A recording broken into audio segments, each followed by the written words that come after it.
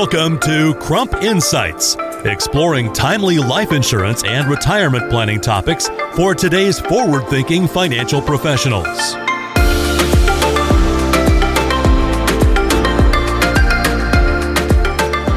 In this episode, we'll discuss flexible estate planning. I'm Brian Bushlack, your host for this series and an active life and health insurance producer. Joining us, John Whitaker, JD, Director, Advanced Sales for Crump Life Insurance Services. Well, John, thanks for joining us. What do you mean when you say flexible estate planning? Thanks for having me. So when I say flexible estate planning, what I'm really talking about is an approach. Flexible estate planning is a method that accomplishes the client's financial goals while retaining a certain level of access or control. There is a tension present in most estate plans.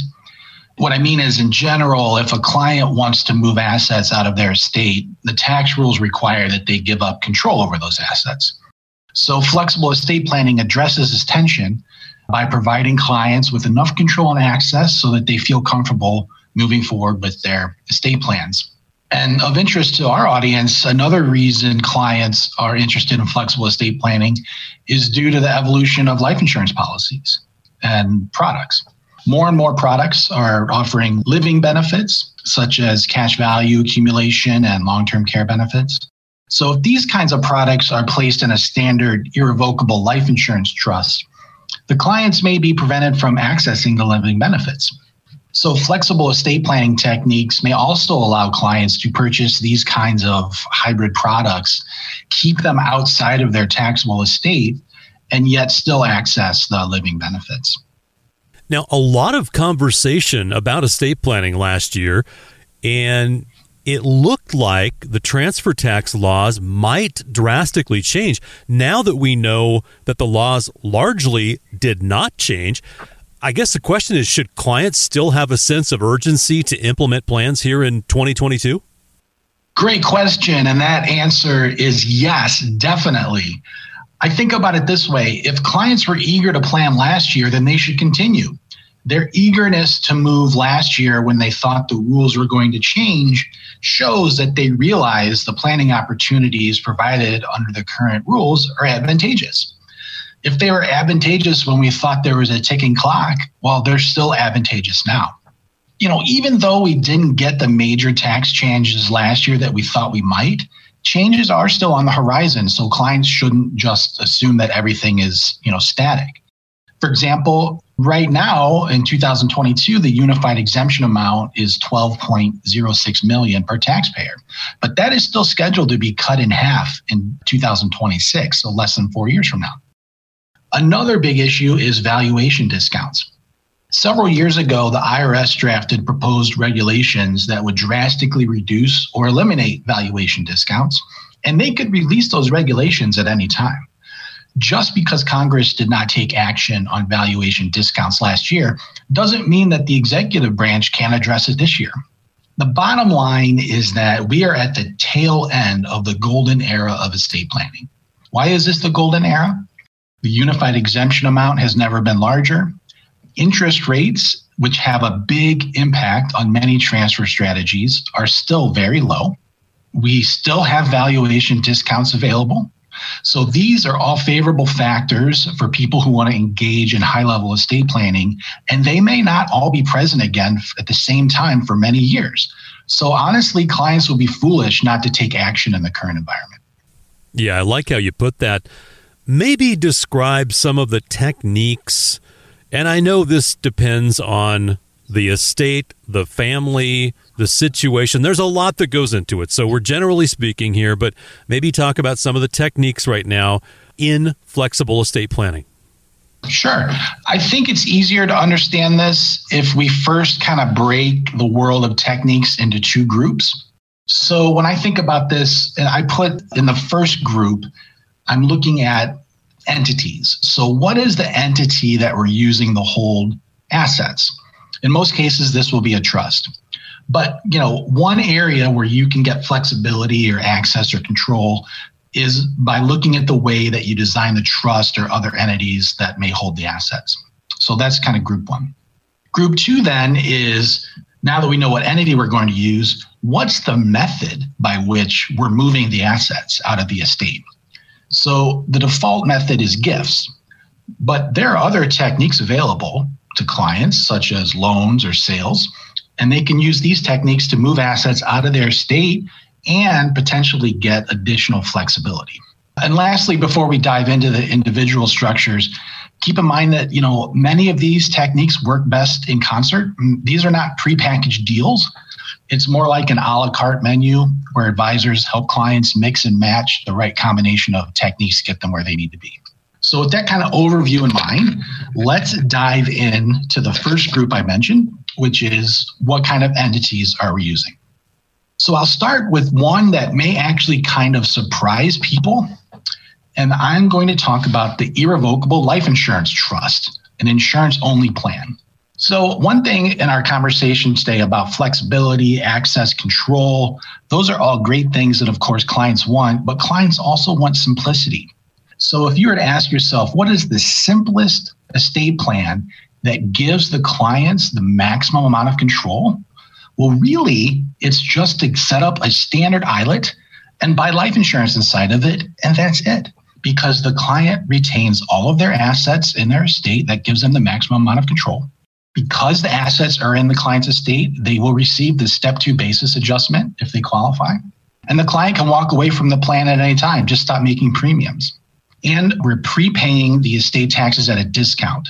Since we're using life insurance, which gives us cash at the moment of death, which is when we need the cash to pay estate taxes, and we get a large death benefit for these small premiums, life insurance is essentially prepaying taxes at a discount. So the ILET itself, just your standard basic ILET, can be viewed as a part of a flexible estate plan depending on the situation. If it's maybe in some cases, this insurance-only plan makes sense. But let me get on to something else, which I think is what people are more interested in.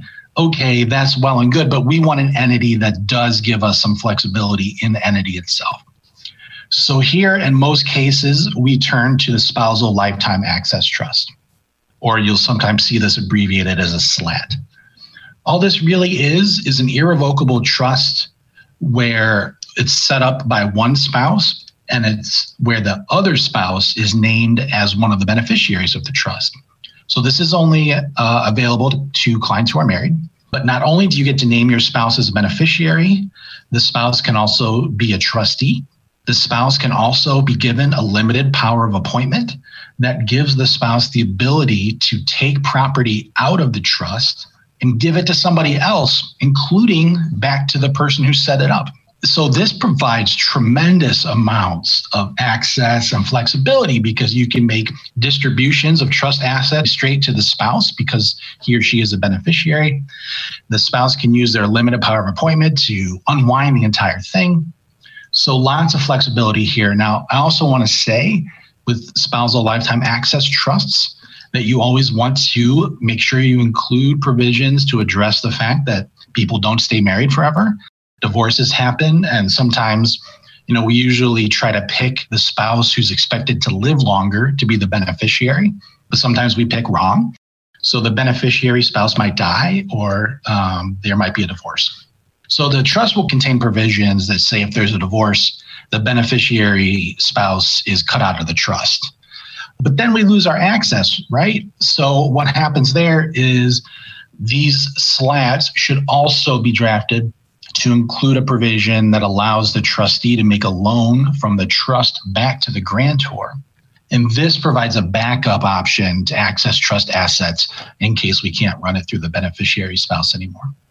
And one final note about the Spousal Lifetime Access Trust, this is a very effective structure for those newer insurance products I was talking about at the beginning. Ones with cash value emphasis or long-term care benefits. Very, very effective here because you can just make distributions out to the spouse as needed. John, those are the go-to strategies on entities, and they're certainly flexible. Let's switch now to that second group of techniques that give us flexibility, the method of transfer. So as I said before, the default for transferring assets is to make a gift. However, clients may choose to lend assets to their trust instead of making gifts. Sometimes you'll see this called private finance, private loans, private loan regime, split dollar. There's a lot of overlap there. They kind of mean the same thing. Maybe there's a few differences. But the idea is just, hey, instead of making a gift, let's lend the cash instead. So the traditional reason to do this, to make a loan, was to minimize gift taxes. Especially when the exemption used to be a lot smaller. Maybe we don't want to use it up on these gifts. We'll just do loans. However, another benefit to the loans is that they provide access. A gift is irrevocable. However, a loan creates a string. If the client wants to get their cash back, just pull the string. Have the loan be repaid. Now they get their cash back. So lots of benefits from a loan. Not only do we minimize the amount of gifts we're using, but we're providing access because each loan we make to the trust is essentially another string that we're adding on that we can pull later to get things back. Loans are also good for clients that need to dip a toe in the water. We've been talking a lot for a few years now about using this high exemption amount ever since it was doubled back in 2017. And I think a lot of advisors have experience with talking to clients who have assets and haven't used their exemption, but they're hesitant to move forward. They haven't done any planning. It's hard to say, make a $12 million gift when you haven't done anything. That's a big thing for someone to do to get things started. So sometimes it's easier to let clients sort of get their plans going gradually, dip a toe in the water, in other words. So you could do this by setting up a trust, making a very small seeding gift, but doing the majority of the transfer by making a loan. Now you have the trust set up, you have the assets in there, and everything is in place. If later the client says, I do like the way this is going and I want to convert this into a gift, or maybe later the clock is ticking and the exemption is about to be cut in half again, and they say, okay, yes, we're ready to pull the trigger. All you have to do is forgive the loan. You just cut the string. So you can set up everything now. It is a way to ease clients into it. And then everything is in place to make it much easier to make large last minute gifts if they need to, just by forgiving the loan or pieces of the loan. So in addition to loans, clients can also make sales instead of gifts. So this is the same concept, but now we're lending assets instead of cash. So generally, the idea here is to set up an irrevocable trust and to sell an asset to it instead of gifting it. Normally, when you sell an asset, you will trigger capital gains. However, in this technique, the kind of trust you use is a grantor trust with the client as the grantor. As long as the client is making the sale to a grantor trust of which they're the grantor, they'll avoid income taxes because no sale happens for income tax purposes. So these kind of specialty trusts that are grantor trusts for income tax purposes, yet outside of your estate for transfer tax purposes, are sometimes called intentionally defective grantor trusts, or IDGT. You'll see that acronym. So the asset is sold to this intentionally defective grantor trust in exchange for a note. And the note may be repaid in cash, but it also may be repaid in kind. So the ability to repay the note in kind, which means paying it by returning an asset instead of cash, this makes it feel very much like a loan structure. I can lend my asset to the trust can hold it for a number of years and collect all of the growth and income. And then when I want it back, the trust just repays the note in kind with the asset. Yeah, that's a popular option, John. And we want to reiterate that these certainly aren't all of the techniques available, but they are the major ones. And as we've stated before, this isn't a one-size-fits-all. The strategy really needs to fit the client's circumstances and their long-term goals. And in some cases, there are several strategies involved. And with that in mind, John, could you maybe address a specific scenario as an example? Let's just think about, okay, what would be the absolute best, most amount of access we could do for someone? So let's think about a married client who wants the maximum amount of access. What could putting all these pieces together look like? Well, let's start with category 1. What's the entity? Where's it going? So since they're married, I'm thinking spousal lifetime access trust. So we'll set up a trust, irrevocable. One of the spouses will be a beneficiary and trustee. It'll be specially drafted though, so it's outside of both spouses' estates. Then we're going to make an initial seeding gift. We do this to add economic substance to our brand new trust so that we can do bona fide transactions with this. Now we're going to buy life insurance inside the trust. But hold on, we're going to pay the life insurance premiums via a private loan regime split dollar plan. So every year when a premium's due, instead of making a gift, the client instead is going to make a loan to pay the premium. In addition, so now we have the SLAT, spouse is beneficiary, we've got the insurance being paid with private split dollar. Let's do some additional estate planning. Let's move more assets out of the estate. Let's sell assets to the SLAT in exchange for a note. The spousal lifetime access trust is an intentionally defective grantor trust. So we can do the sale transaction without triggering capital gains. So we'll go ahead and also sell some additional assets to the SLAT in exchange for a note. What have we accomplished with all of these techniques combined together? Well, first, we have reduced the estate with our initial seeding gift. While gifts are not great for flexibility, they do reduce the taxable estate, so they are still valuable. We've also implemented an estate freeze. By selling assets to the SLAT for a note, we have frozen that portion of the estate. For example, let's say I sell $5 million of assets to the trust. In exchange for that, I get a $5 million promissory note. Well, now what's being held in my estate is just that $5 million promissory note. So that is essentially frozen. Meanwhile, the $5 million of assets are in the trust, growing, receiving income, doing what they're doing. And all of that is happening outside of the estate. So that's an estate freeze. We're freezing the estate and transferring the future growth outside. What else have we accomplished? We're prepaying taxes at a discount by using life insurance. As we all know, life insurance, you pay these small little premiums and you get a big death benefit. That death benefit is in cash after you die, which is also what your estate tax requirements are. They're due within 9 months of death and they must be paid in cash. So using life insurance is a way to prepay the estate tax at a discount. And of course, we've given them all kinds of flexibility, access, and control. They have access to any living benefits on the life insurance policy if they choose to include them. And they also have access to the other assets that were sold to the trust. How do they have access? A bunch of ways. They can make distributions to the beneficiary spouse. The beneficiary spouse can exercise their limited power of appointment and move assets out of the trust to someone else. The trust can repay some of the split dollar notes, the loans made to pay the premiums. The trust can repay those notes, and those notes can be repaid in cash or in kind. The trust can also repay the installment note on the sale. So that's another note that can be repaid in cash or in kind. And then remember, in our SLAT as a backup provision, we also have in there that the trust can make loans back to the grantor. So we can also get them access that way. So that's a way to combine a lot of these techniques together with life insurance planning and estate planning, estate freezes for a married couple while giving them the maximum access. And this is an example that we use all the time for very large clients who want to do large transfers but fear giving up that kind of control.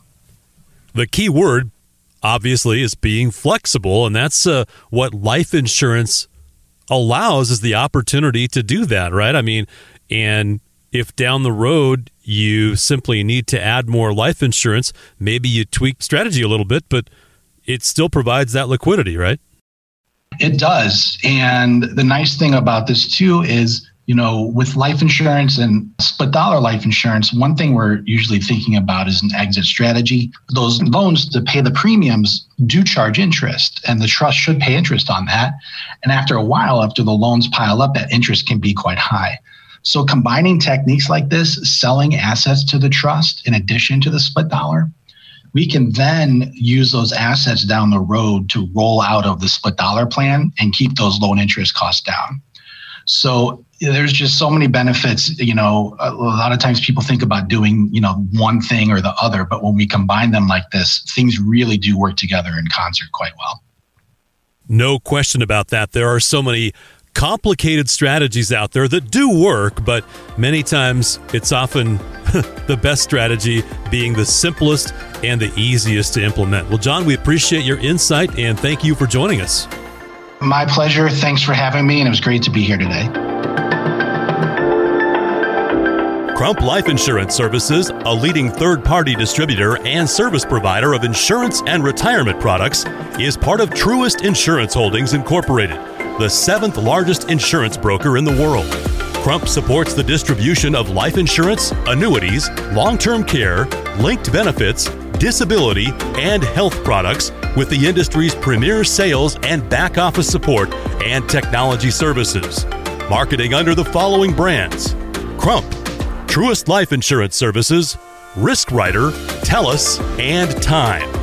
Source: Business Insurance Magazine, using 2019 brokerage revenue generated, 2020 issue. For financial professional use only. Not intended for use in solicitation of sales to the public. Not intended to recommend the use of any product or strategy for any particular client or class of clients. For use with non-registered products only. Crump operates under the license of Crump Life Insurance Services Incorporated.